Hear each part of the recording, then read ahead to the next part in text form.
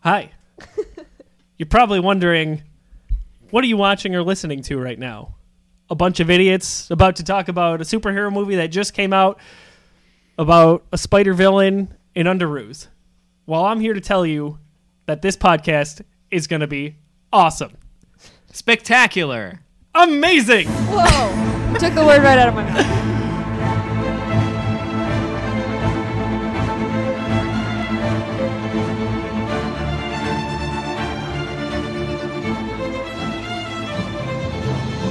What's up, everybody? Josiah LeRoy here with Cap Amerikanski, Seth Zielinski. What's up, buddy? What's up, everybody? And What's up, baby? Jimbo, Jamie LeRoy, no relation. What's up, Jamie?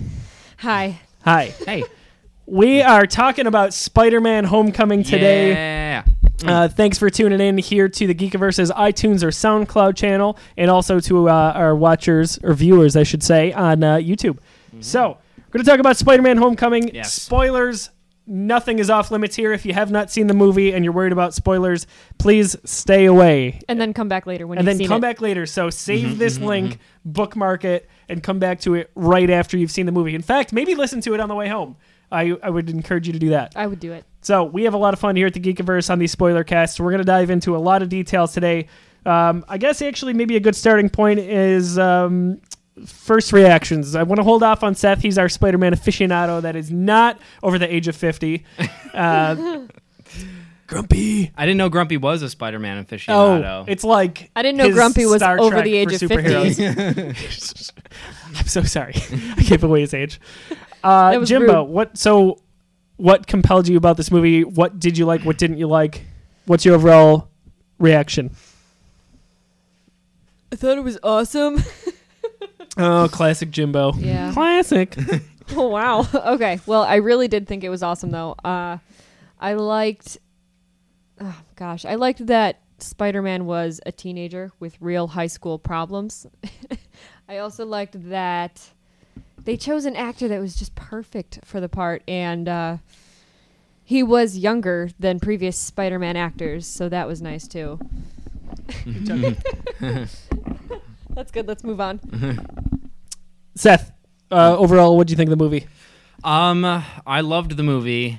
I think there's it's remarkable that we were 6 Spider-Man movies deep, and they've managed to make a Spider-Man movie that's so true to the character, but that is really as unlike any of the Spider-Man movies we've gotten before.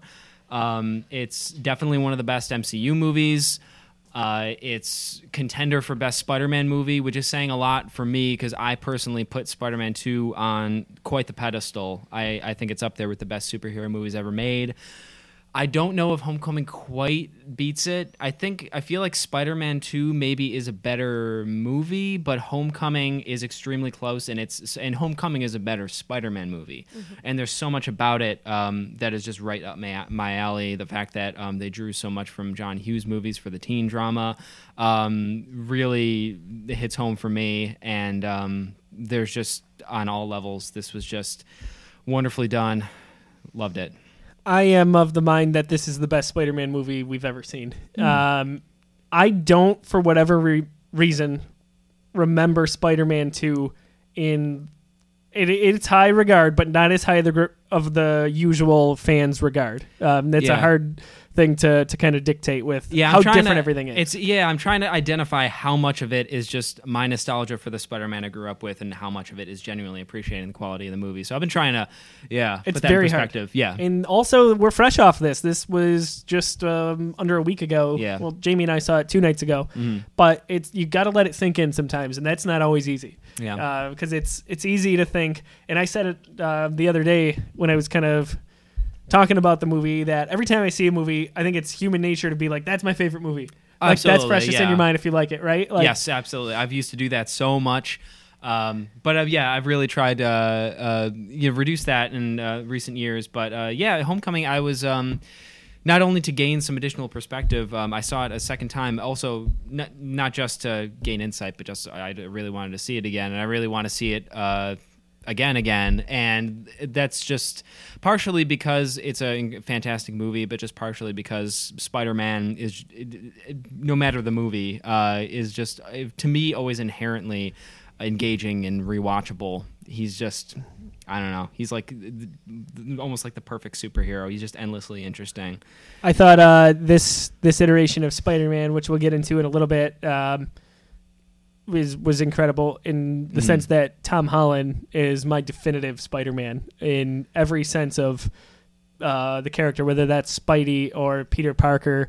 Even to a lesser degree, maybe how he interacts with Aunt May, which is a different dynamic from what we're used to in the past. But I mean, this feels like this was ripped straight out of the comics. It felt like I was watching a comic book play out in front of me on screen, and that's not something that we've always gotten in these movies. But they absolutely crushed it. I couldn't have liked it, I think, anymore as I've let it sink in over just the few days here and pick apart what I liked and didn't like. I'm finding that the things that I didn't like have kind of faded away, and I'm already forgetting about them. The more it sinks in, the more I like it. And that's just been increasing in the days since I've seen it. It's pretty remarkable. So I want to get into some of the box office numbers here. Jamie, can you pull up the review that Pete did? I want to reference some of that in just a little bit. Indeed. Pete Herr of the Geekiverse.com reviewed it, gave it a 9.0 out of 10, which is one of our highest rated movies of the year from a critical standpoint. And that's something that I think, harping back to your one point, is that you and I were saying how we kind of like just whatever the latest movie is the most that we like. It sticks fresh in our mind. But we're getting better as critics, and especially as we've been a part of Geekiverse for a few years now, at kind of stepping back a little bit. Like Guardians of the Galaxy is my favorite movie not named Star Wars. It's crazy to a lot of people, but it is.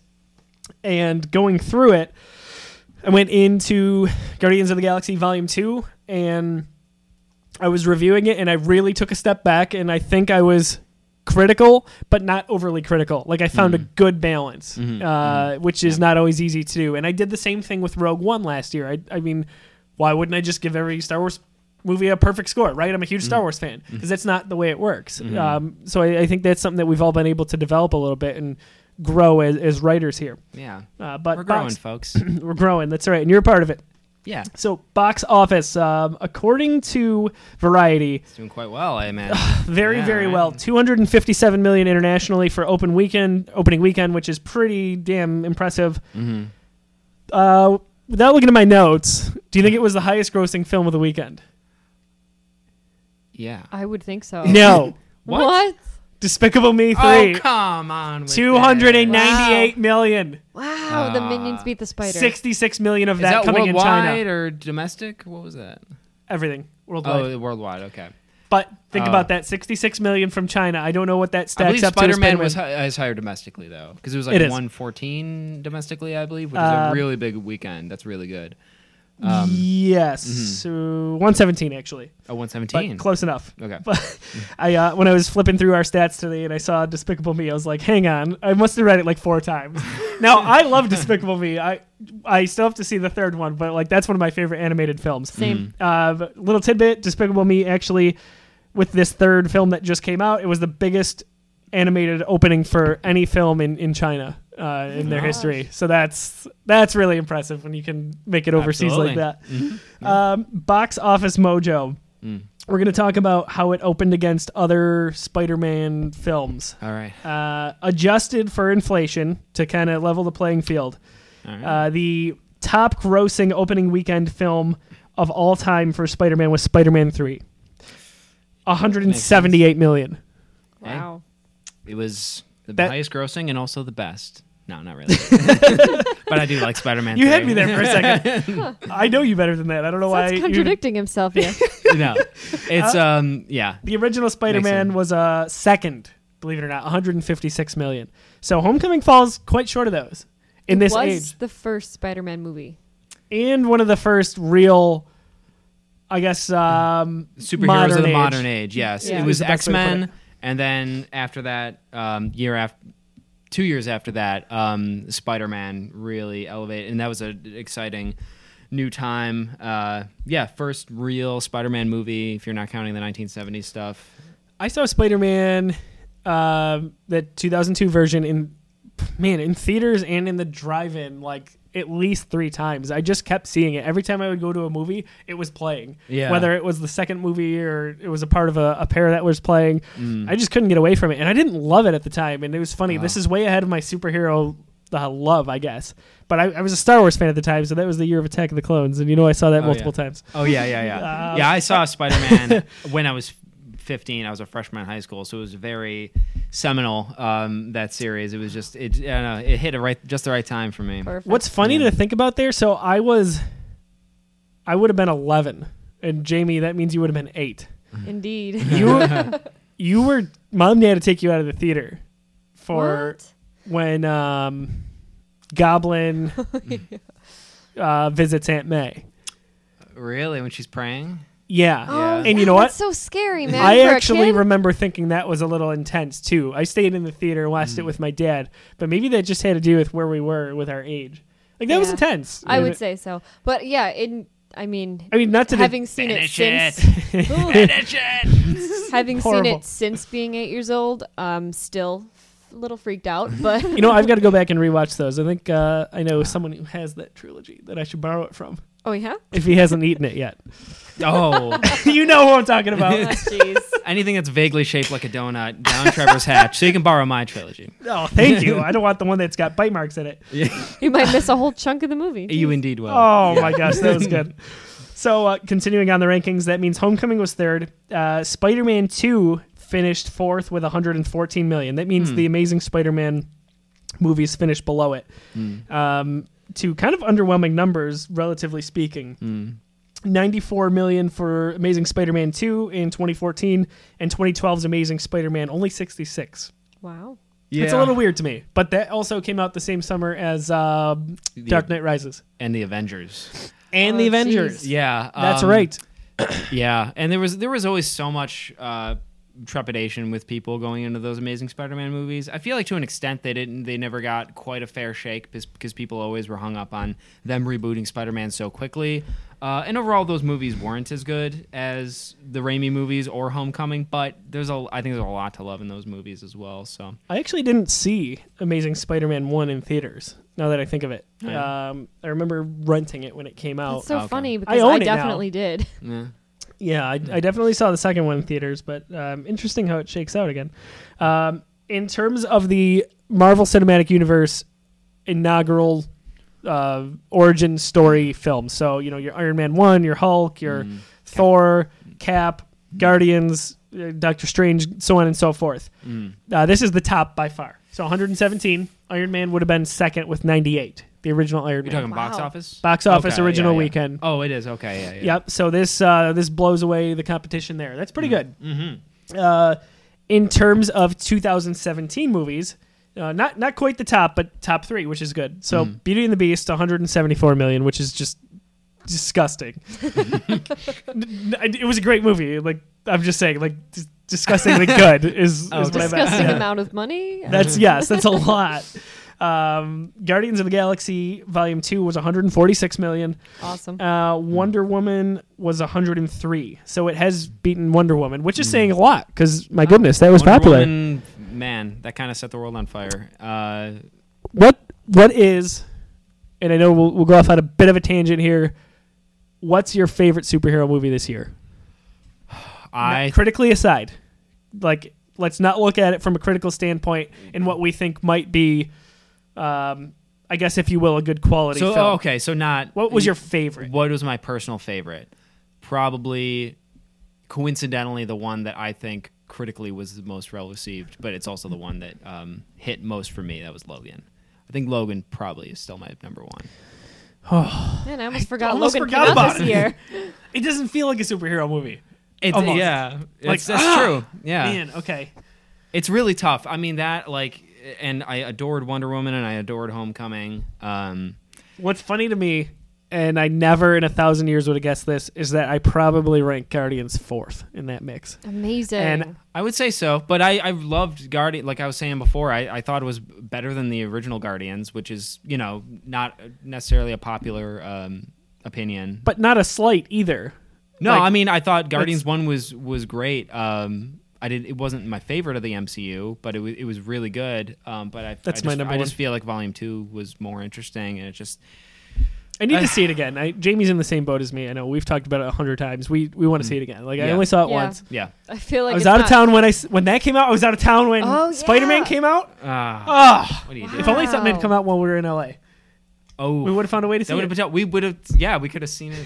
This guy's never home for the important things. No, listen. When you're very busy and you work for the Geekiverse, your life is the GKV. So, you're. You're Logan. Thank you for that. Sometimes I just start a sentence and I don't know where it's going to go.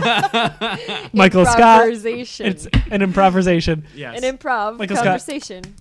And what about you, Jim? Michael Scott is not dead. Thank you very much. Everybody at home was like, "What the hell is Jim on drugs?" Jim's on crack. Everybody. That's not nice. That's how rumors start. Next episode, Jim looks really thin. She looks really stretched out. She looks we really. need to start a bunch of false rumors to drown that out, like Michael Scott. Yes. Yep. All right. Did you hear that Josiah has hair plugs? Oh, come on. I've got kind of the Max Scoville straight up hair going on. Ace Ventura a little bit. Yeah. It's time for a haircut, JoJo. I would say more Max Scoville than Ace Ventura. I think so. But I need like a Hawaiian collared shirt or something. A loud I was Ace shirt. Ventura for Halloween one year when I was a child. And it came with the rubber wig of his hair. Do you remember in our Geek Charades video, which you can watch dog at youtube.com/thegeekiverse, we played a game of Geek Charades and you had to describe, I think, Jim Carrey, and you said Mr. Popper's Penguins? Well, they said a Jim Carrey movie with animals, and I said Mr. Popper's Penguins. I didn't think Ace Ventura. I don't have a rational explanation for that. That was Jemai. That is like that tells me that's what you thought about. Like Ace Ventura is it. Oh, that was one of my favorite Seth moments. I don't understand. Yeah. When I do a Seth ranking one Mr. day. Popper's Penguins. I've seen Ace Ventura. You never saw it? Okay, so one day when I do a Seth ranked on a Friday, that's what's going to be in there. I'm going to rank all my favorite Seth moments. Yes. Well, Mometer is going to be on there. Yeah. I'm the meatiest boy you've ever seen is going to be on there. Or no, I'm the meatiest boy you'll ever know. Yes, okay. yeah. I'm sorry. I get off on a tangent. I like Seth a lot. Don't misquote me. Okay. Favorite movie, Jimbo, superhero this year. You don't right now. Seth. What is it? What is it? Oh my gosh, gun to my head. Don't pull a hypothetical gun on your sister. Yeah, that's rude. Gonna have to go with. It's so hard because they're all so good so far. Mm-hmm. I want to say, I hope it's not because it's the most recent one, the freshest on my mind. But I really loved Spider-Man: Homecoming, and like Wonder Woman is so close to that. But I am a toss really up. Enjoyed Spider-Man, and I could make a strong argument and probably go insane on thinking about any of Logan, Wonder Woman, or this in Homecoming as my favorite because Homecoming's the most fun, easily. Easily the most fun in terms of. No, I thought Logan was a very light fun time. It's a lighthearted romp. It only made me think about suicide 3 times. I mean, Logan that's was pretty good. A barrel of laughs. A barrel of laughs, yes. A barrel. It's a barrel of something. Such a good movie. A barrel of something. Yes. Yeah. So after Wonder Woman, I said Wonder Woman was the best movie this year. And I need to probably watch them all because Logan came out on Blu-ray and I watched it. Yeah. I've not watched the noir version yet, by the way. Oh, I watched that. I want to Very watch cool. that. I haven't. I need to watch the noir version of the black and white version of Mad Max as well. Fury Road. Oh, they released I need to do that. The black and chrome version. I need to get that. But that would be perfect. Yeah, Logan's very cool across both those versions. I have only seen Wonder Woman the once. I believe all of our wives were compelled to go see. They went to see Wonder Woman again after they saw it with us. Little Miss Funeral. My wife went with Mrs. Cap Amerikanski and Molly. Did they see with? Yeah, okay. Molly. Our friend Drew and Molly. So they went and saw I would that. love to see it again. That's the problem. I mean, maybe we need to watch them back to back to back so they're all fresh in our mind. So when they all come out on Blu-ray, we'll do like a marathon. There you go. I think that's a good idea. All right then. Lindy Ruff is excited for it. How are we on the camera time?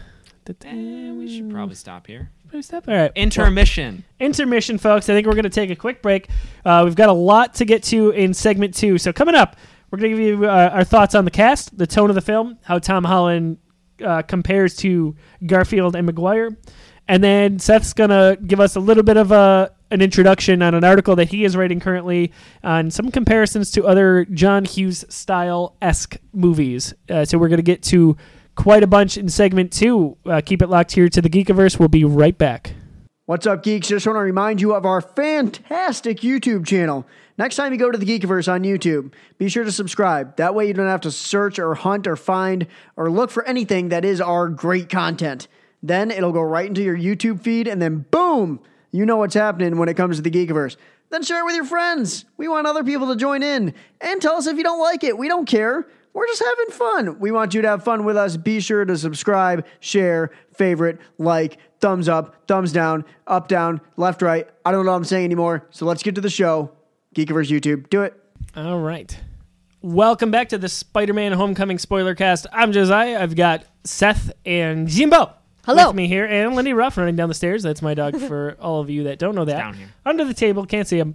Anyway. Thank you for listening here on our iTunes and SoundCloud channel, as well as for the viewers on our YouTube stream video. Same thing, not really. Anyway, for the Homecoming review, wanted to reference Pete Hurd wrote it for thegeekiverse.com. You can go and read that. It is spoiler-free, so you can show your friends who have not seen the film yet. But a few pluses and minuses or pros and cons, I guess, better term for that. For positives, Tom Holland makes a great Peter Parker. Perfect?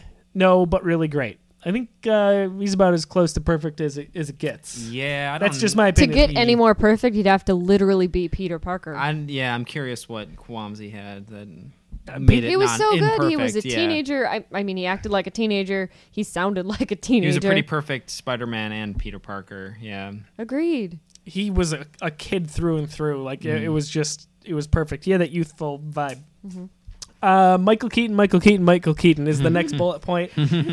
I loved him as villain. In terms of MCU villains, I think he's actually one of the better ones we've gotten. Definitely. Because it's him, it's Loki. Oh, it's, I think he takes the cake. Winter Soldier. Don't tell Lauren. I think Ego is quite good. Yeah, Ego was good. The ones that are just I loved Ego. Humans. Yeah, or, I mean, just he was a step up. But Vulture was. I don't know if he's absolutely top for me. I really liked what they did with Winter Soldier, but top 3, I'd say. I would say no question top 3 in my mind. I think that's a pretty good thing. Loki is my definite number 1. We need to see more of Loki. And then, Winter Soldier's up there too. Gosh, I thought he was awesome. He was so scary, and he's just a regular person. He is such a good actor. Gosh. I look at Michael Keaton and Kurt Russell much in the same vein of seasoned, well-respected, awesome actors, and nailed their respective roles. And both of them shared something in common that I thought was unique, in that when they were in their human form, or their non-costumed form, if you will, they were intense, threatening, and a little bit scary. Like, Ego was so intimidating, knowing what he could do and how he did it. And the part, if you haven't seen Guardians, spoilers, but where he kind of just says that it was a shame that he had to put a tumor in Peter's mom, like that blew my mind. And then kind of with Michael Keaton, I think we can all agree that scene where Pete meets him at the house. And the car ride over to...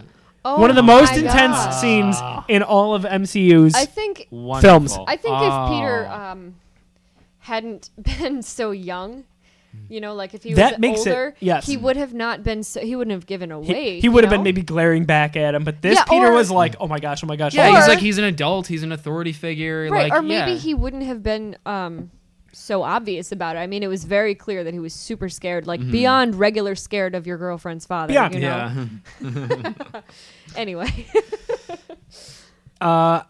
I really, really liked Michael Keaton, and I was very thrilled when I knew that he was going to be in this I was excited, production. because I heard earlier on in pre-production that he was in talks for it, and then the talks ended, and they fizzled out, and he wasn't going to do it, and we didn't know that it was the Vulture at the time, but then he got confirmed for it after all, so it seems like maybe he almost didn't play the Vulture, which I'm psyched that he did. And I know it's not Marvel, but it is Disney, and I see almost a contrast there with hopefully what they're going to do a little bit with Woody Harrelson in the Han Solo movie. Like kind of that well-respected, seasoned actor, I assume he's going to play an intense role. He's supposed to be Han Solo's mentor, but there's probably something wrong with him. Like, there's probably something that is a little bit sinister, and I just love what they're doing with that lately. And I think Marvel is kind of slowly solving its quote-unquote villain problem, if you will, where you've got the DC EU movies, and all their villains are really good for the most part. Like, they're really DCU good. has absolutely had consistently good villains, yeah. Where Marvel has more so focused on their heroes, and they've all been very good. And now I think they finally bridged the gap, if I can talk, and it's quite awesome to see play out. Yeah. Hopefully that trajectory continues, because I think it's only very recently, because Doctor Strange, I think, was like the token bad Marvel villain. You get an incredible actor to play this role that is very forgettable and that doesn't have much of a thing, and completely I feel I like Doctor Strange a lot, but the villain was such Mads Mikkelsen. You bring him in there, it was so forgettable, kind of wasted. But I feel so far this year what Marvel's done has been very solid villain wise. So they've knocked it out of the park. Hopefully they'll keep going. Hopefully with Thor in the fall we see a little more of that, and I think we will. Yeah. Cate Blanchett as Hela. That very good chance, and then you'll have Thanos coming. So, and then a little bit of a troublemaker with Goldblum. Oh, certainly. To put it nicely, I don't know if he'll be the villain. No. He'll be an antagonist, I suppose. Yeah. So, yeah. I'm all about that. Yeah. This is a little bit of a good segue. So Pete also wrote in his prose a really nice story about a kid growing up in an impossible situation, which leads me to believe kind of he's referencing a little bit Iron Man here. I adored Robert Downey Jr. in this movie. I loved him as the father figure, almost like Peter was the son that he never had and wanted to have, and he embraced the role. Because you would think that he would be the last guy in the world to want to have a son or really have anything to care about. I feel like he'd be kind of don't talk to me. But here it was awesome. And the father figure role that he took on, and kind of the tough love lessons that he taught him, and the constant, I guess, not so much demeaning, but the lesson teaching that he would have to give Peter, I loved. And this was a new side of Iron Man that we have not seen before in the MCU. Yeah, it was the first time that, because he has been growing throughout all these movies, and this is the first time that he's been taking on more responsibility here and there, but this is the first time where it really felt like he was a senior member of a seasoned, kind of an elder of the kind of Avengers team. And and just seeing how kind of interesting parallels a little bit with what he did and what Peter's doing. I feel like the very final shot of both this movie and the first Iron Man movie were really neat parallels, with Iron Man saying "I am Iron Man" and it cutting to credits, and with this with Peter Parker having this teenage awkward dichotomous version of it, where he accidentally he's looking very triumphantly, but then Aunt May's behind him and she sees him, and his secret identity is spoiled that way. I feel like it's kind of a funny parallel. And he had the chance to tell everyone. Yeah. Not not. much like the end scene of Iron Man 1. Also kind of like the Civil War comic as well, the way when Superman joins Iron Man's side and he reveals his identity in a press conference like that. Yeah. Great to see Pepper Potts back as well. Do you mean Spider-Man? Or you said Superman? Did I say Superman? Yeah. Excuse me, I'm sorry. Wondering about that. It's did I miss something? Me too. I was like, what? There was a crossover. I thought I read that. I had not considered that parallel where Iron Man reveals himself, which is not necessarily an unnoble thing to do in that situation. I don't think he looks to do that for the fame, but it's awesome that his kind of son figure denies wanting to do that, and he wants to not have the spotlight, which he kind of wanted. He wanted to be an Avenger. He wants to be an Avenger. He wants people to know that he's working with Tony Stark the whole movie. And then he gets home towards the end and says, I just want to be the friendly neighborhood Spider-Man. Yeah. Awesome. Which is totally great. awesome. Great. I'm very glad for that. Yeah. I love how that came about, too. When Tony was initially saying it on the phone, just offhand, friendly neighborhood Spider-Man. Yeah. They couldn't have pulled that off any better. And so that new suit that they show off that Peter doesn't take at the end was a really cool looking advanced Spider-Man suit that maybe we'll see him wear in Avengers Infinity War. I assume so. Yeah, because he might be in space, because people will be in space in that movie. I mean, that's got to be his next appearance, I would assume. Yes, right? That's next year. Yeah. Yep, that's unless he's in an after credit scene in Thor or something, or Black Panther. What do we have next? We have Thor, and then we have Avengers, right? I don't think there's anything. Black Panther might be next, and then Avengers: Infinity War. Okay, I don't remember where that stacked up in the timeline. I don't remember, but just I'm assuming based on the fact that Black Panther has a trailer and Avengers: Infinity War it would make sense. Is still shooting, that Black Panther's coming out first. Yeah. By the way, that research looks assistant might ridiculous. find out. Yes, it does. Yes, it does. My gosh, that They're trailer! excited for that. I They can't just released a bunch of stills and everything for Black Panther as well. I can't get enough of that. That's looking great. Black Panther will be released February 2018. So that's going to start off next Thank you, year. Really Jemai. nice. Really nice. In the first half of next year, we get Black Panther, Avengers, Han Solo movie. Kind of nuts. Also, I'm not sure when Aquaman is coming out, but that's sometime next year. Infinity Wars is May 4th, 2018. It's singular now. Infinity War. Oh, yeah. I apologize. Yes. Well, it was plural, but they changed man. I don't think it was plural. that. Originally, yeah. Battery is dying. Let me switch. Okay. You can just keep recording. Sounds good. We'll just keep talking without ya. That's fine. So Pete did mention... Wait, you're really you're continuing talking? You want me to pause? You're really going to keep talking? Oh, no. Pete also mentions in his review that it is a con that John Watts and his writers took some liberties that, as a longtime Spidey fan, he wasn't in love with. I don't really know what he could be referring to. I'm thinking some of the changes they made to, let's see, a younger Aunt May, Uncle Ben not being as central to the plot. What else could he mean by that? MJ being... yeah. I didn't care for that, but I mean, whatever. I think that's fine. I mean, if we still don't know that Michelle, the Zendaya character, Zendaya, that she is Mary Jane. We don't know if there is a Mary Jane in this universe or not, but if she is the love interest, I say... Yeah, it was weird that his love interest was named Liz. It was like, what? And then they kind of flipped it where she just moves away. They don't even kiss. It's not a thing. Yeah. I kind of like that. Liz Yeah, Allen was same. like an early love interest for him in the comics Yeah. before like Gwen Stacy or Mary Jane or anything. Mm-hmm. I thought Zendaya for the brief amount of time she was in the movie, I thought she was fantastic. She I thought was so good. there was a couple, we can touch on this later, but there were a couple of John Hughes characters that she was really channeling with that, and I would love to see her relationship with Peter develop. I thought there was going to be kind of a resolution between Michelle and Peter within this movie, but that's something they're saving for future movies, which is kinda fine nice. if they wanted to develop that and Kind of not nice that rush they it. held off, honestly. I Yeah, like it. yeah, I think that's for the best. Don't want to rush it. I hate to be that guy, but we need to take a quick segment break. I know, just set up the camera for that. Oh, you got to go over there, Adam. Damn it. Oh, man. So, we'll have probably one more segment after this. As we teased for segment 2, and I apologize, we'll talk about Tom Holland a little bit, the John Hughes comparisons, and the rest of the cast. So, for everything on Spider-Man Homecoming, keep it locked right here to the Geekiverse. Thanks for listening.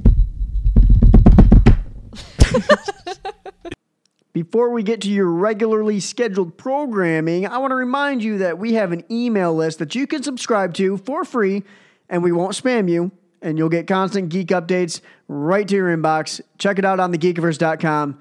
All right, let's get to the show. Welcome back to the Spider-Man Homecoming Spoilercast. Josiah LeRoy here with Jimbo Hi. and Seth O. Oh, Hey. And we are going to wrap up. We've got a little bit of content to go. Overall, with the tone of the film, this being very lighthearted for the most part, had that fun high school vibe to it, like was promised. However, it felt more than anything truly like a Marvel Cinematic Universe film. What did you guys think in contrast to past Spider-Man films and past MCU films? Oh, I'm not going first. Seth has more to say. Sure. I would say that, it had, like you said, a charming lightheartedness to it that I feel could have been a detriment in the end if it relied too much on that. But for me, like, it was really refreshing to see Spider-Man in that light, because a lot of the Spider-Man movies have been heavier, which is not totally inappropriate because a lot of the Spider-Man comics dealt with Peter Parker dealing with serious issues. You know, there tends to be a lot of tragedy in Peter Parker's life. But this movie, as part of its successful endeavor to, stay true to the character while setting itself apart from previous movies, was a lot more fun. But the third act is what really cemented this movie, cemented its greatness for me, because that is when, because if it would have been just a fun time all throughout, it wouldn't have had a lot of weight. But the third act introduced that weight, and it introduced tension, and it introduced some just absolutely memorable show-stopping moments, like the aforementioned car ride with Adrian Toomes and Liz. Yeah. And also, for me, absolute number one moment of the movie was the tribute to the old a moment from Amazing Spider-Man 33-ish. I'm not remember if I'm remembering the specific issue, but when he's trapped under the rubble, when Vulture causes it to cave in and he goes away. That's a tribute to a very iconic Spider-Man moment in the comics where he has to basically he's there, he's being crushed under all the rubble, and there's absolutely no one there who's going to help him, and he either gets through it himself or he doesn't get out at all. And I thought the movie sold that moment so wonderfully, it was moments like that really kind of gave the movie the gravity it needed, so that it wasn't just kind of like a meaningless romp. Like, it was a lot more than that. I think Tom Holland crushes that scene because of the emotion there and the panic and really feeling claustrophobic there. Yeah. And harks back to Tony Stark saying really that, you've got to be more than just the suit that you're wearing. There's a couple people. Overall, I haven't heard this very much, but here and there, I've heard people say that they like that scene, other than the voiceover from Tony Stark cutting in. They thought that was cheesy. What did you guys think? I didn't think that at all. I thought it was great because it was like what drove him to finally get up was remembering.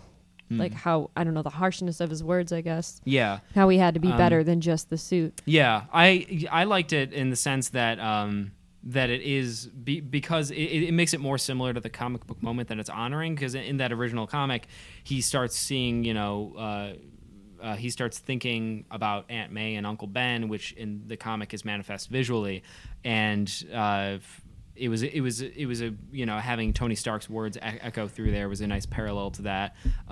So I liked it in that sense, but that's a good point as well. So I was curious what you guys thought of that, because I've heard a little bit of trepidation about that.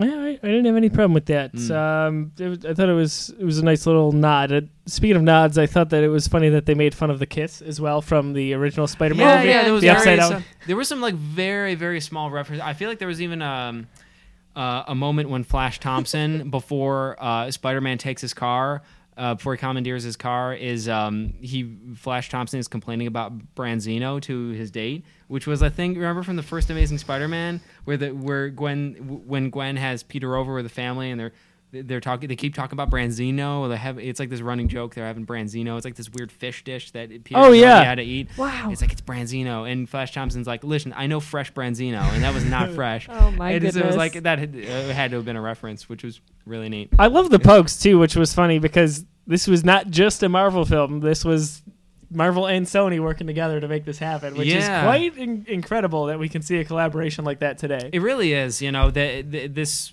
was a pipe dream for so long, and I can't believe it happened still. Yeah. Like I remember hearing that the announcement was official, that Spider-Man was coming into the MCU, that he was going to get his own film, that he was going to appear with the Avengers, and I still feel like this didn't really happen. It's so crazy. I mean, Marvel's arguably biggest superhero ever. And definitely. to have him, Stanley's favorite, so it's incredible. It's absolutely incredible that this happened. Like, it gives me hope for future collaborations. Fantastic Four, please. Yes, that's where I was going. Fox, it's just not working out with Fantastic Four. You're doing a lot of good things with X-Men. Fantastic Four is just not working out for you. Please just give it collab. Look what it did for Sony. I mean, see, that's the thing. I feel like it's doing so well box office wise. This is groundbreaking. And Sony gets those profits, if I'm not mistaken. So I feel like they're Fantastic Four, the last one bombed. So that's one I'm really hoping for. They strike a deal. I'd be fine if they rebooted that tomorrow. Yeah. If it meant that they were going to work with Marvel and Disney. Yes. X-Men. I think the X-Men. That's okay. I think Fox has a lot of good things going with X-Men. They've been treating that very well over the past 20 years or so. But that's been fine, I think. Fantastic Four. They can't get it quite right. Gotta get it over there. Yeah. There was another thing that I kind of mentioned to Jamie that I liked. The intro to the movie. I don't know if you know this, but subtly they had a Sony introduction where they showed Sony's logo, quick introduction, and then they flashed to Marvel's logo and typical intro, but with the Spider-Man theme song. That's right. Oh, the 60s that was so theme cool. song. And it was updated to match the current MCU theme music that they incorporate. So even like Doctor Strange has its own theme song, still in the flavor of the MCU. Yeah. Guardians on the Volume 2 soundtrack, the one that closes it out, the rap with, oh my gosh, what am I blanking? I can't help you. I don't German remember. guy, Baywatch. Oh, David Hasselhoff. Yes. Dang it. So Hasselhoff. He's not German, but the Germans love him. You know what I mean? That's the thing. Dodgeball. So even that had its own spin on it. And they did that with Spider-Man, and that's when I kind of felt like, okay, maybe this is really happening, that they've collaborated on this. But I like that they each got their own spotlight. So it was That's great. Yeah, I really like the way the Marvel company intro is becoming more, you could say, self-indulgent, but it really is like a celebration of just like this huge history that they've built up. Yeah, I love it. I think it's fantastic. And speaking of music, this movie, another problem with MCU is a lot of the music tends to be pretty forgettable, which is another thing that DC movies have consistently done better, is have more standout music, have signature theme songs for superheroes, which is like a lost art that used to be such with like Superman and Batman, and with the Tobey Maguire Spider-Man movies. They had great signature theme songs. You're talking about original music, original score. Original score, Okay. not soundtracks. Sure. Yeah, and that's something that this movie had definitely a better than average score compared to a lot of the MCU stuff. You had a Vulture theme, you had a Spider-Man theme, and it wasn't like the best, but it but it was really good, and it was better than a lot of the other MCU movies where the score you don't even really remember it after. It's kind of filler, and so. I can get behind that a little bit. I like. If we're talking soundtracks in general, I must have listened to The Guardians one 1,000 times. Oh, yes. The awesome if we're talking soundtracks, then this movie had a fantastic Sure. soundtrack. Because Blitzkrieg Bop was on it. Blitzkrieg Bop was on it. It was in the credits. It used one of my favorite 80s songs, a song that really doesn't get used very much when Peter arrives at the homecoming dance, and Space Age Love Song by Flock of Seagulls is playing, which is like a hit for them in the day, but it's not really used as often. Usually, Flock of Seagulls, and it's always Iran, the song. Every time. But Space Age Love Song, I was so psyched for that one. And also when he's getting ready for the dance, the Sooner or Later, which I don't remember who does it, but that's another good 80s hit that they included. But I'm glad they included that Seagull song though. Me too. Great soundtrack. So going through the cast here, I know we've touched on a lot of it. Ironically, when you Google Spider-Man Homecoming cast, Zendaya comes up first. Come on, Google, get your crap together. Yeah. Just no. She's not the title She should character. be like 6th or 7th.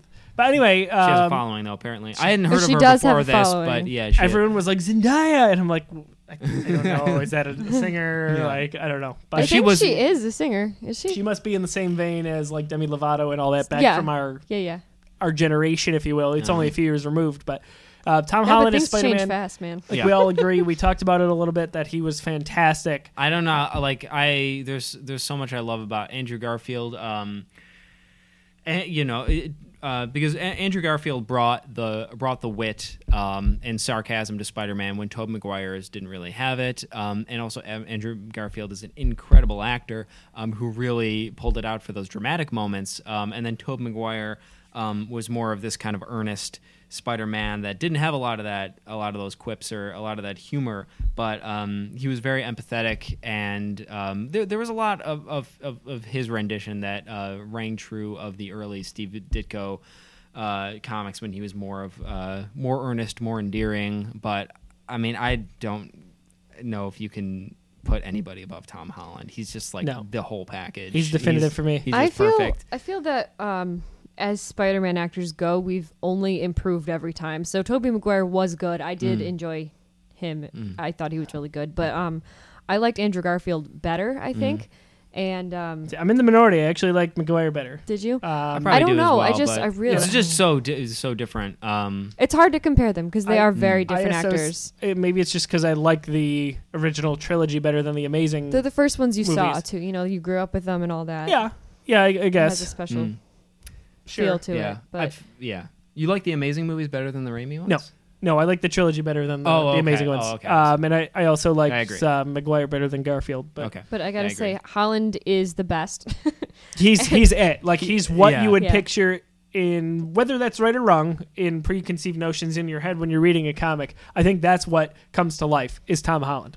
That's my opinion. I think he's the guy. He's a little bit vulnerable, but he's usually upbeat, doesn't maybe take everything seriously, but he's star-studded. He wants to be a part of the Avengers. That's the thing. He's young, and that's what it was supposed to be. What I got to say is I was surprised to find out I'm in the minority of this one because I didn't know, but I Googled Tom Holland after, and I found out he's 21, and I thought, wow, because he really acted very well as a teenager. I thought he might be like 16, 17, but comparatively, Tobey Maguire and Andrew Garfield were both late 20s when they played Spider-Man. I think that makes a huge difference. I think it's hard not to have a bro crush on Tom Holland. Like he nailed it in every or aspect a regular one if you're a girl. Yeah, sure. I gotta say, I love that his voice that he uses for Peter Parker is like, it has like this scratchiness to it that really sounds like Marty McFly to me. It from totally Back to does. the Future, which Oh I my gosh. love.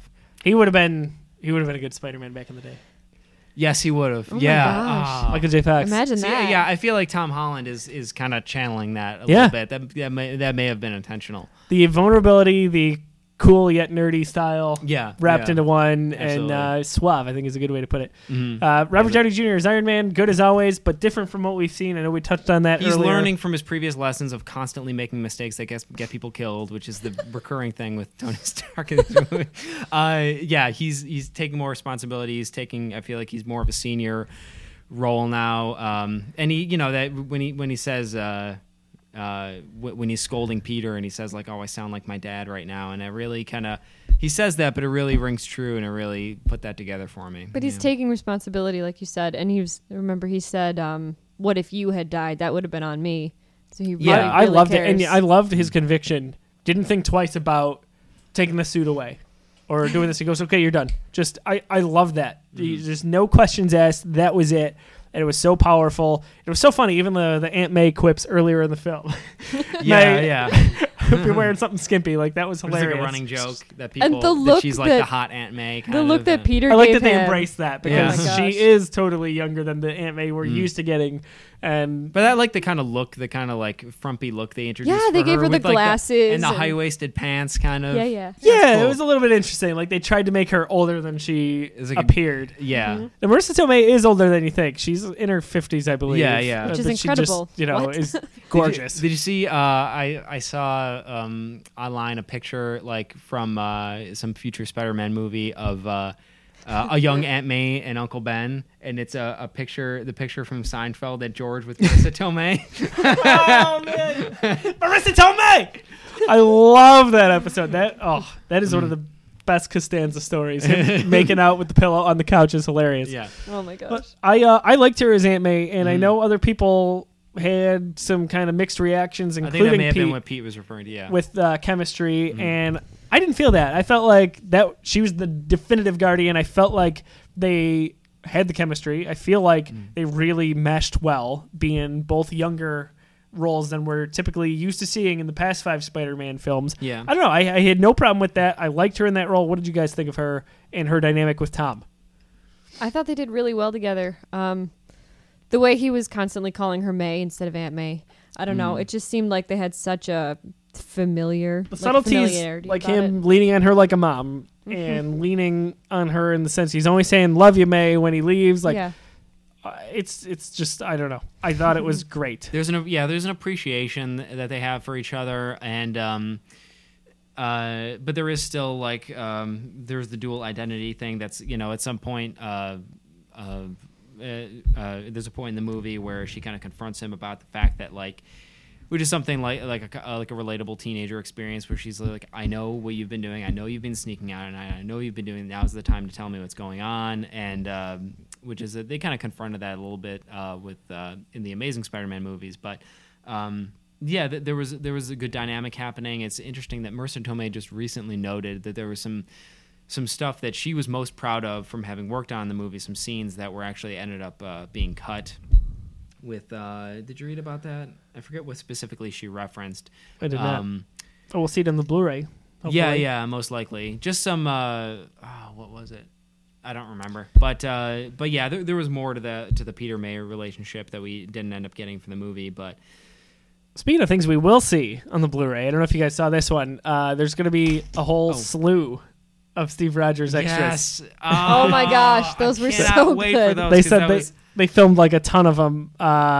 John Watts said in a recent interview, basically they kept going and going and going, and they had him do 45. Oh my gosh, something crazy like that. And he would basically be like, "You want me to read it? How?" kind of thing. And Chris Evans, that is. And it's kind of funny. Those were some of the better scenes in the movie. Like when he points to the right and the gym teacher's on the left. That was Emily's so favorite funny. part. One of her favorite parts of the movie. He's my good friend, the gym teacher, and he's over here. Hannibal Buress is over there. Yeah. And I'm pretty sure this guy's a war criminal now, but we're required by the state to show this video. And of course the after credit scene. That was one of the better end credit scenes I've ever seen. Good. It really was. That's a brilliant idea. Hoping your patience Marvel's will be so- rewarded. I would watch 45 of those in a row. They are so self-aware with these movies, and they take it for what it's worth, and that's why it was awesome to me. It was so good. And I like that he's wearing the outfit that he wore in the first Avengers movie, which Me is too. it's kind of like the doofiest version of his outfit. It's more of a costume. It looks goofier, it's brighter, it has the earpieces. It doesn't look as cool. That's a Halloween costume versus his actual outfit, which would be a good cosplay. Yeah. So it's kind of funny that they use that version of it. Yeah. Seriously. And how that works out with the timeline of what he was doing after the first Avengers took place is, whatever. But This is just a random thing, but I feel like it was kind of funny that in one of the classes that Peter was not paying attention to the teacher, they mentioned the Sokovia Accords. It must have been a history class or current that was events interesting because or something. Jamie and I kind of looked at each other and were like, that just weird. happened. But Yeah. maybe it was a current events class. I thought it was history? That's weird that it it's so seemed soon. oddly out of place. But it and made me think about high school. We learned about 9/11. It was in our history books. And I was alive for that. So Yeah, but at the same time, when 9/11 happened, you would have been 8. yeah. Different, You know what I mean? of course. So, and maybe that's just how it is and how quick we can turn out things Yeah. with technology and all that. But this would have happened theoretically a year before. I know. So maybe, it is feasible that they're talking about it, but it just felt almost like a forced plug to me. And normally I don't feel that in the Marvel films. It's weird, yeah. But it felt like they were just kind of throwing that in to be like, yeah, hey, remember that Civil War movie that we did? Yes, and speaking of Civil War, I thought, the very beginning, the opening where it's Peter's home video, I think that's amazing. That's How incredible. He filmed all Yeah. that. It's so funny. That was great. And the fact that they had a different view of when he ran in and he was like, oh, hold on. And then he ran in and stole Cap's shield. And what's Oh, incredible gosh. is they had to film that back when right, that happened. exactly. So Like, they were thinking about this. How Yeah. far ahead they think is just And amazing. you get you start the chemistry between him and Happy about how Happy Hogan kind of suffers through Peter's youthful exuberance, and that continues throughout the movie. I love Happy's character He doesn't and want to Jon be the Favreau. babysitter. I was so happy with his performance in this. I had no idea that it was going to be that prominent. Yeah, so me good. neither. Yeah, I love it it. was And good to see. Happy's always kind of looking for that extra role, whether it's security in Iron Man 3 with the badges or, kind of. And he still had the ring. Yeah. the Yeah. Oh, Yeah. man. And I love the dynamic between him and Tony Stark and how they really are best buds. That was great. Gwyneth Paltrow, we heard probably about 2-3 weeks ago that she was going to be in the movie. I like that appearance because, hey, that was means great. they're back together, Yeah, right? that's right. Like, Yeah, we were unsure about that. Iron in Man, Civil War. yeah, they had taken a break or something had happened, a split, and it's really good to see because I love them together. So another facet of him growing as a character, Tony Stark, that is. Yeah. We love Michael Keaton as Vulture. Yeah. We kind of talked about how intense he was. Donald Glover in a smaller Yeah, That's the I just think introduction that of his Tony- character. Or Google lists Tony Revolori, who plays Flash Thompson. They list him as Manuel. Yeah. Okay, Yeah. I guess that was an old placeholder or something. Little bit Yeah, he's Flash interesting. Thompson. Maybe Yeah. his name really was Manuel because Flash is not a common first name. Oh yeah, I don't know what.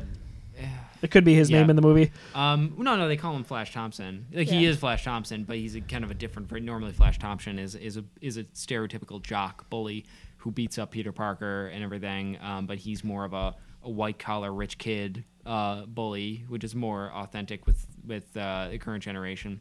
So that was cool. Little change up of Flash Thompson. Donald Glover was really really good.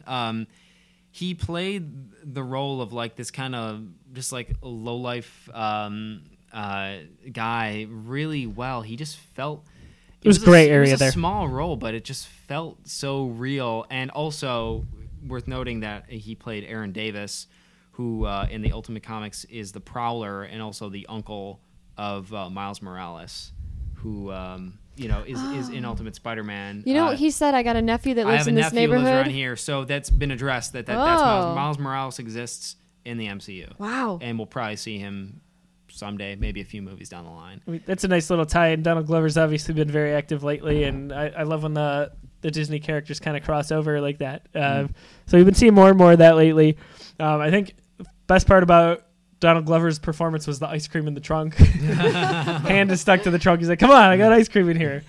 Like that was just damn funny. It's too good. Laura Harrier. Yep. Was Alien. I loved her character. She was good. Yeah, she was really good. I loved her as a love interest too. I thought that was really well done. And the fact that it didn't work out was Yeah, kind they- of they refreshing. closed it off. Honestly. She was like the cool senior. I feel like there wasn't like a deep chemistry between her and Peter Parker, but I also don't feel like there was meant to. She was just the girl that he. It was supposed to that be he awkward. looked at. It's she a was first high school crush kind of thing. Yeah, it's kind of yeah. nice that it it's didn't something work that's out. meant to just kind of come and go, and they did that very well. And but they shared some amazing scenes, like the scene where he asked her out and everything. Tom Holland made you feel like you were there, like you were asking her out, Yeah. right? Like, Yeah. like you're kind of choking there, you're sweating, it's intense. Oh, we have a caller to the show. Caller online. Caller, one. here You we wanna go. take that call? Yep. Lauren, you're on with the Geekiverse on the Spider-Man Homecoming Spoilercast. Lauren LeRoy from Buffalo, New York. Hello. Hi, I have a question for you guys. Yeah. What's up, Lauren LeRoy? How did you like Spider-Man? Okay. You haven't been listening to the live show. That's ridiculous. We Yeah, we loved him, it. is the answer. It was good. It was wonderful. Yeah. Take her off the line. Next caller, please. What's up? I'm Coming home. Oh, Okay. You know what I should have said? You mean to the I said- studio? Homecoming. I should have said, "Hi, Lauren. This I'm is a listening." homecoming. Frasier. You know that show that's better than Seinfeld? No. See, no one knows that You mean reference. nothing at all? Right. Wait, is this the Spoilercast? Yes. Yes. Okay, so how do you feel about Spider-Man failing as a superhero for half the movie? I love it. It's very Peter Parker. It's It's very growth. Spider-Man. It's growth. It's He's a kid, I Lauren. think it was nice to see him Spider-Man not be is perfect best when right he off the screws bat. up and learns. That's wonderful.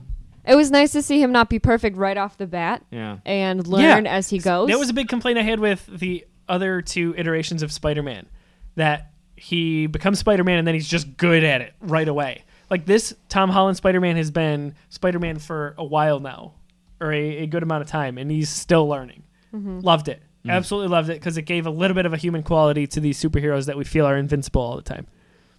That's a good question. Anything else? Thanks. No. Thanks for your question, About caller. him calling his Aunt May just May. We loved it. We just talked about that, actually. Oh, yeah, I mentioned that. We Wow. love the relationship Same page. between Marissa Tomei and Tom Holland. It was great. George Costanza would like it too. Anything else? No. All right, we'll see you in a bit. Okay, bye. Thanks Okay, for bye. calling. Thanks, caller. Have a good day You know- and good mental health, She Lauren LeRoy. Oh, she stop also called into Walking Carpet once. She goes, "Am I on the air?" How is she calling in to non-call-in shows? It's I think amazing. She always calls in to the I think- live shows. I she's can't prove it, listening guys, to. but I think she's got a tracker on me somewhere. Probably there's in your that. suit.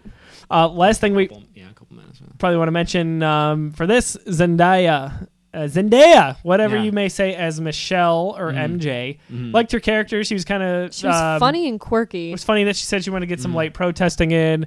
Giving Oh my the God. middle finger to Peter at one point was kind of funny. She Yeah. was all about everything current. She knew everything that was going on, Asking- especially with the Washington Monument. They were like, "Oh, don't you want to see it?" And she was like, "Oh, I don't really want to look or celebrate something that was built by slaves." Like And the she teacher is didn't the even typical know. Debbie Downer. They- so that was funny. great. I love a little bit of those moments where the humor felt not quite as held back.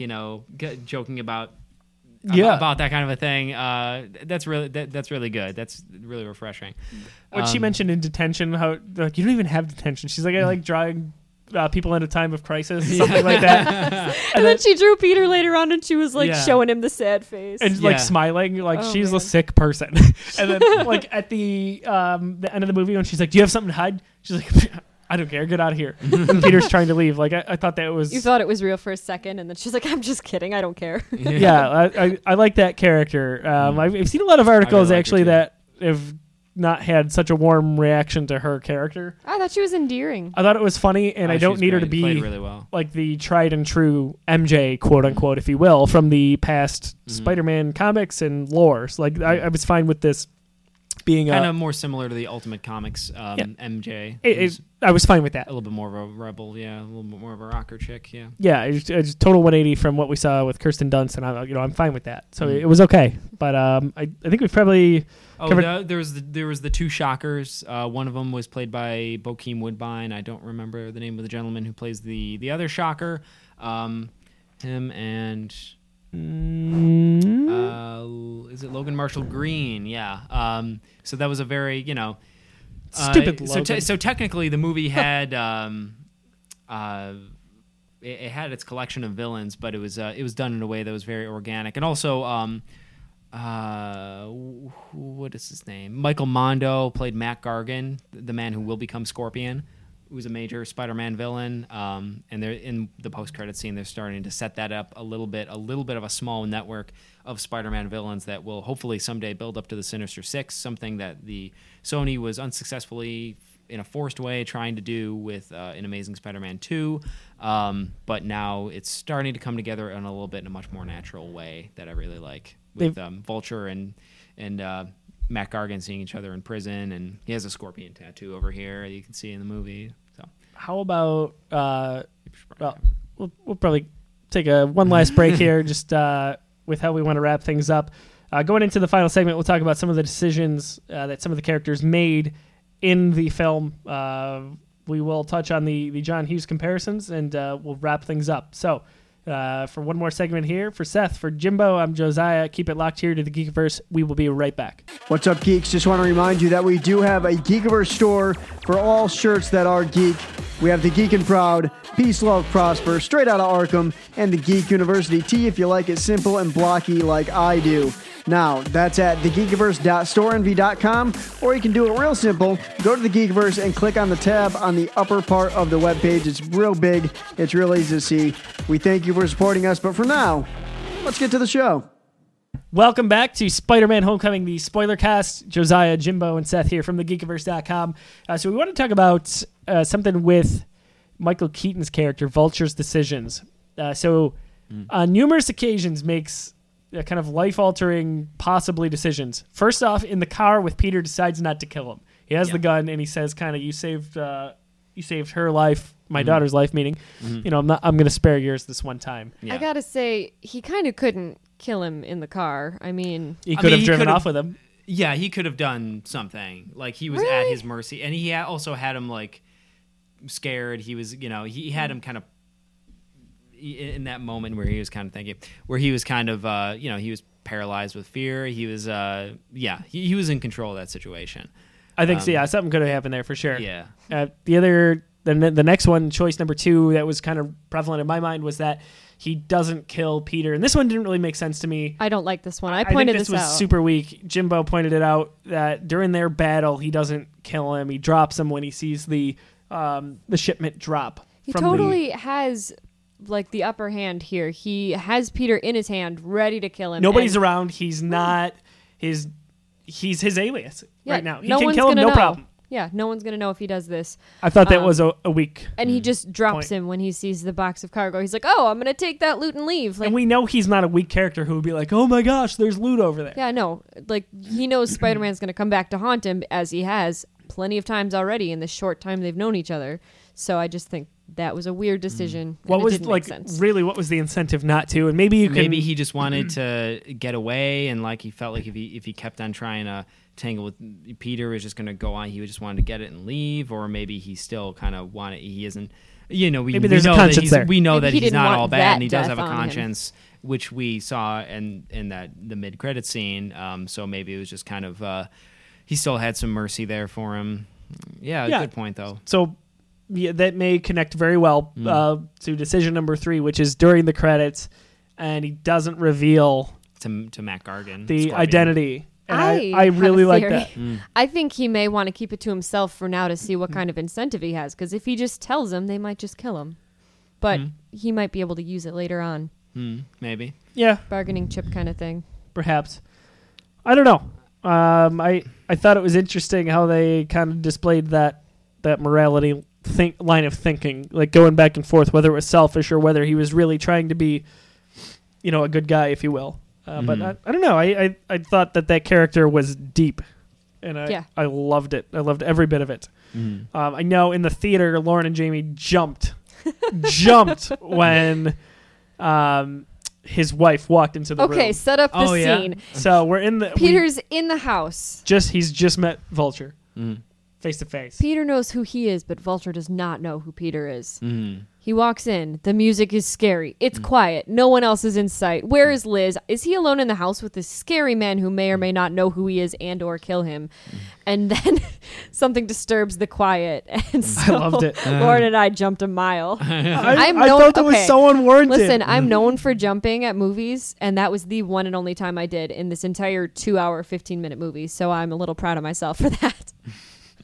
There was some other good jump. I felt like a good potential jump moment was when Peter was chasing after the weapons van through the neighborhood, and then just as he's about to jump after, then Vulture screeches out of the sky, and then gets Peter and just flies him up into the air and drops him. That would have been the most jumpy for me. But yeah, that was a good jumpy moment, I think. nothing else was close to me. Most movies these days I feel a little bit on edge at some point, and I never felt that way in this movie. Even when he met face to face in the house with Michael Keaton, and I was like, oh my gosh, this is awesome. Like, it wasn't really a twist, because think about it, like a lot of times in Spider-Man lore, in some way, shape, or form, the villain is the girlfriend's dad. Like, Right, it's or the best friend. It's a trope, sure. If you think about that, it totally makes sense. But it just did not connect in my mind. They threw you off the trail.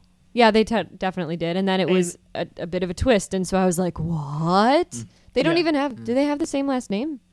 Well, Liz Allen is her name. Yeah, and his name is Adrian Toombs. Right, so that even throws you off further. Yeah, they did a lot to definitely throw you off the scent, I guess.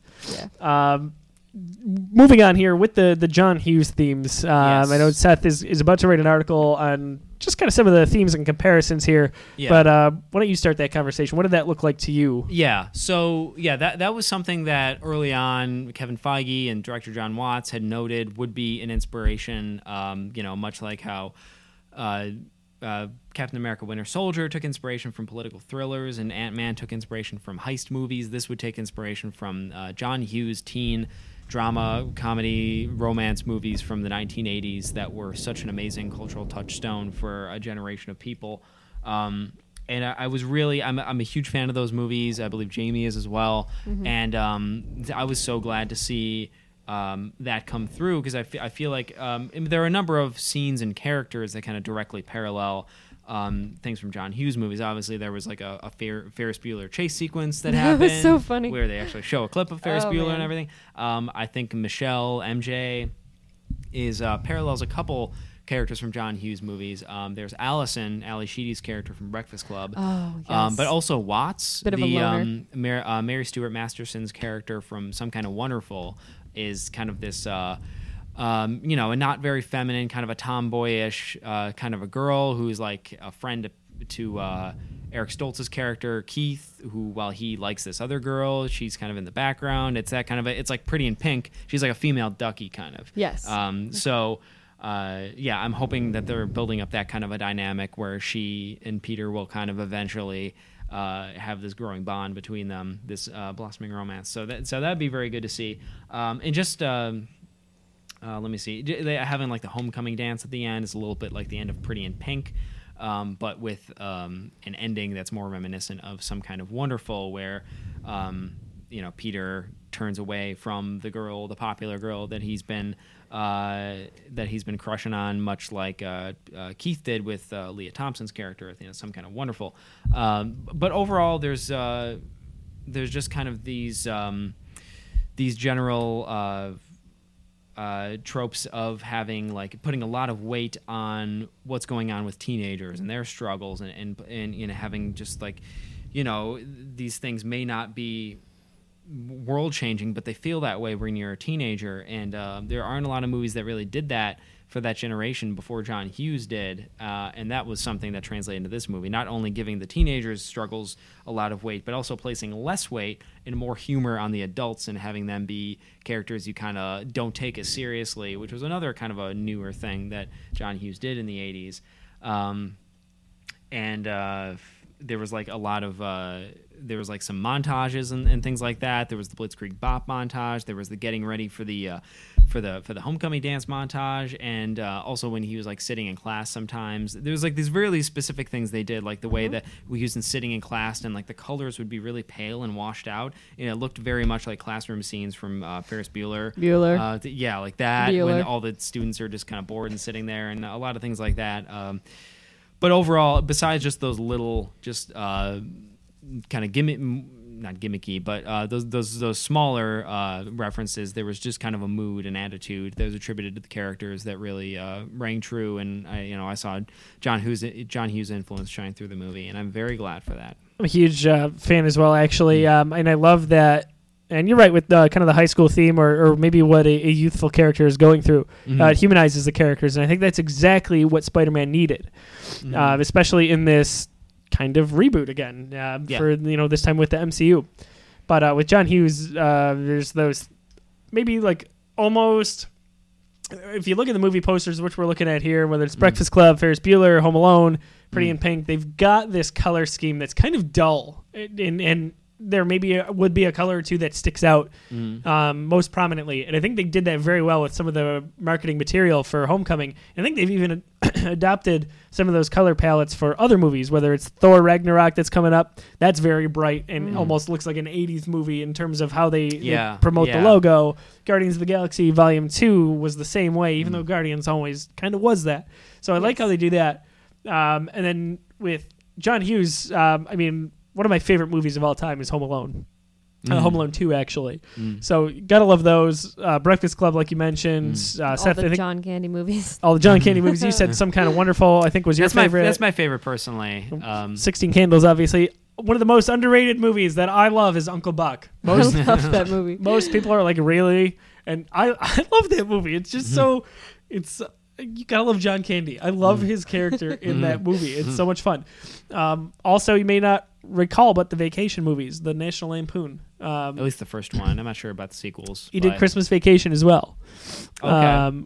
Which is right there. My favorite Christmas movie of all time, Christmas Vacation. I would say top 3 for me: Christmas Vacation, Home Alone for Christmas movies, and Jim Carrey's The Grinch, believe it or not. Oh, okay. Yeah. Oh, yeah. I didn't realize that he worked on Mr. Mom. That's Michael Keaton. That's hilarious. That's right. Good call. Wow. That's in the Beethoven movies, which were kind of, whatever. He wrote some, he has a bit of a mixed, he wrote so many iconic movies, but then he also wrote like Home Alone 3 was another movie that he wrote, which was not very good. And 4. Yeah, no. Yeah, so. After 2, they just. Like, I can't believe 3 happened. I really can't believe 4 happened. Maybe he was just phoning in later years, but he had an indelible impact that was felt in 2017 in Spider-Man Homecoming. Yeah, absolutely. Gotta love it. And pen drop right there. Yep, that is it. Oh, the incredible flip. Seth. You won't like him when he's angry. You won't like him when he's moderately a little bit angry. Just a bit passionate about something. Just a bit. I think that's kind of everything actually we wanted to talk about here. It was an extensive spoiler cast. I really like where we went with the direction on this one, and I feel like we got our full spoiler cast, on the table. We got everything out. We did it. We did it, folks. We did it. Before we got it on the table, and then I flipped it, and we picked it up, and we did it again. So that was it. So that's about it. All that happened. All that happened. Yep. Yeah, the YouTube people will know that is a lie. Well, now the audio people will know too. I can just cut it. It's okay. Okay. We'll wrap things up here. What did you think of Spider-Man Homecoming? How does it compare and contrast to the other Spider-Man films, the other MCU films? What did you think of Tom Holland in the title role in comparison to Garfield and Maguire? We want to know your comments. Hammond, Nicholas Hammond from the 70s. The much forgotten Nicholas Hammond.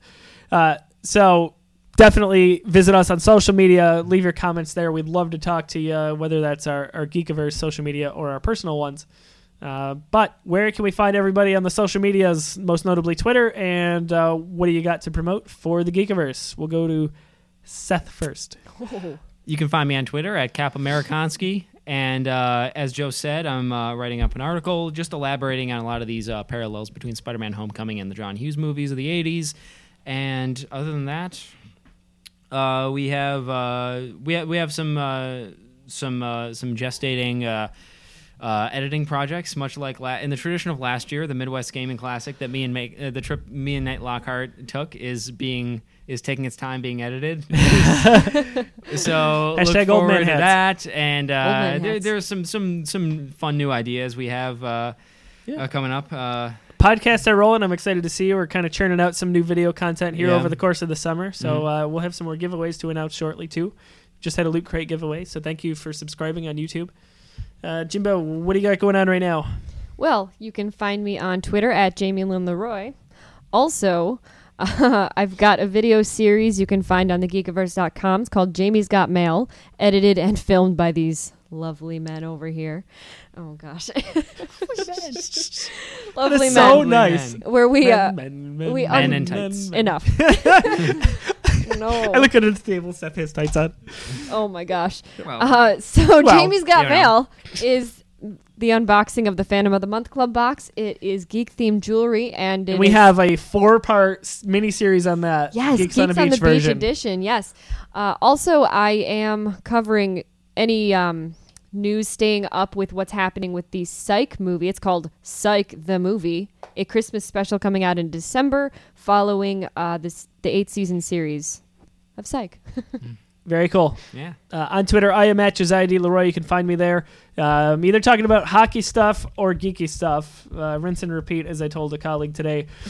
So there's that. For the Geekiverse, I'm doing a lot of video editing, a lot of our podcast producing as well. So you can find me all over those as far as our written content on thegeekiverse.com. Very shortly, I will have a Crash Bandicoot review up for the Insane Trilogy. I am loving that right now. If you're a video game fan, Seth is loving it as well. Absolutely. Check out our podcast. We did a history of Crash Bandicoot as well as a complimentary video, youtube.com/thegeekiverse, which shows the Crash Bandicoot commercials through time. Our live commentary and reactions through all of the Crash Bandicoot commercials we could find of the PlayStation 1 era, American, Japanese. We cover a lot. One of my favorite videos we've ever done. Yeah. It's fun to watch, if for nothing else, just the commercials there. Yes. So you'd be surprised if you're a Crash Bandicoot fan to see what you probably missed, particularly the Japanese versions for some of them. Yes. But those are always good. So stay tuned to that. I am going to write a complimentary Spider-Man piece as well on 5 things why Homecoming was amazing. No pun intended. And you can catch us doing that shortly. I got to update my ranking article as well. My ranking of the... Yes. I've been really wrestling with it, this versus Spider-Man 2. I think this might end up being second place behind Spider-Man 2, but that's a tough call. We'll have to let it settle in a little bit more, I guess. We'll have to see. Go to thegeekiverse.com. Seth will have his Spider-Man rankings up shortly, his re-rankings. Yes, the update. Lou Matuzzo, the sweet one, we call him at the Geekiverse. Myself and Lou, we have ranked every MCU film. We're going to update that this week and give you our Guardians and Spider-Man re-rankings. So stay tuned for that. Lots going on here in the summer of geek, as I call it. I just made that up on the spot. I don't really call it that, but it's a good marketing idea. Summer of George, right? Summer of George! Yeah. So we're going to be talking a lot about Seinfeld and Frasier in the coming weeks, hopefully. Are we now? Or are we now? We'll see. Seth and I have a debate, Battle ongoing of the argument, ages. that Frasier is a better show than Seinfeld. That's my argument. Yeah. I disagree, but both quality shows, that's for sure. Visit us on social media. We're facebook.com/The Geekiverse, Instagram @The Geekiverse, and for Twitter, we are @_Geekiverse. Can't get rid of that underscore. Someone has the Geekiverse. Give it up, folks. Once we get rid of that, we're done with our underscores, except for Trevor, because he's so fat. Oh, he needs so many underscores. He needs the extra. underscores. They're platforms to support his weight. He needs They the are. underscores, yes. He is Porkins if I ever saw him. So there's that. You're listening to this either on SoundCloud or iTunes. Thank you very much for supporting. Be sure to subscribe on YouTube. We are youtube.com/The Geekiverse. Be sure to like and subscribe. Give us some comments on there. Every little bit goes far for us. You can go also to thegeekiverse.storeenvy.com. Pick up one of our shirts there. We've got some geeky themed t-shirts. That also goes a long way for us, but we love interacting with you, the fans, as well. So, Lindy Ruffo, I hope that was on there. Okay. I think I covered everything. I don't know if I'm missing anything. I think Lindy tied it up well. I think so, too. You can listen to our other podcasts on our channel. We have a Walking Carpet, which is Star Wars themed. Geeks Got Game, which is our video game themed. And then we've also... Oh, Lindy. Lindy. We have our new show, Geek of Thrones, which is... No, I'm not going to tell you what it's about. You have to figure it out. You'll never guess it by the title. It's The Walking Dead. So, Oh, for twist. Jimbo, for Seth, for Lindy, I am Josiah LeRoy. Thank you so much for watching and listening. Signing off. We'll see you soon.